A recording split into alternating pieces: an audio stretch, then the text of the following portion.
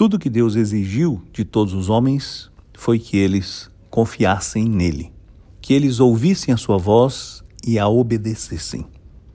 Tudo que você precisa para desfrutar de todas as bênçãos prometidas por Deus através de Jesus Cristo, seu Filho, o Salvador, é ouvir a sua voz, confiar e obedecer.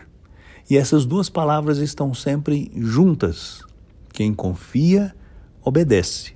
Porque confiar, ter fé, não é simplesmente concordar com determinadas afirmações, mas é obedecendo que nós demonstramos que acreditamos, que confiamos.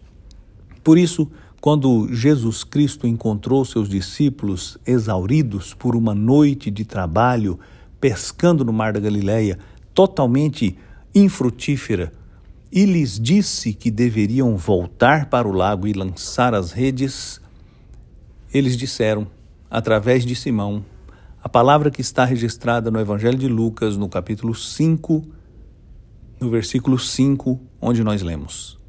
Simão lhe disse, Mestre, nós trabalhamos a noite inteira e não pegamos nada, mas como me manda jogar as redes, eu obedecerei.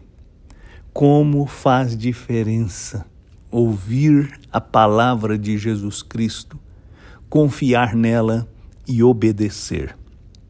Simão jogou as redes depois de ter trabalhado a noite inteira de maneira infrutífera, porque Jesus Cristo lhe ordenou, e ele, confiando na palavra de Jesus, obedeceu. É desta fé que você precisa. Você não precisa apenas ter conhecimento. Você não deve se contentar em concordar com o que a Bíblia diz. Você precisa confiar nela. E a confiança é demonstrada pela obediência. Tenha fé e obedeça. Sua vida vai ser transformada. Eu sou Aguinaldo Faria, pastor da Igreja Presbiteriana da Moca, em São Paulo. Vamos orar. Senhor, obrigado porque a sua palavra é verdadeira. Eu te peço que nos dê a graça de ouvi-la e confiar nela.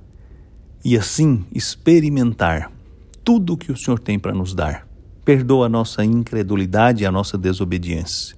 Muda o nosso coração, eu te peço em nome de Jesus.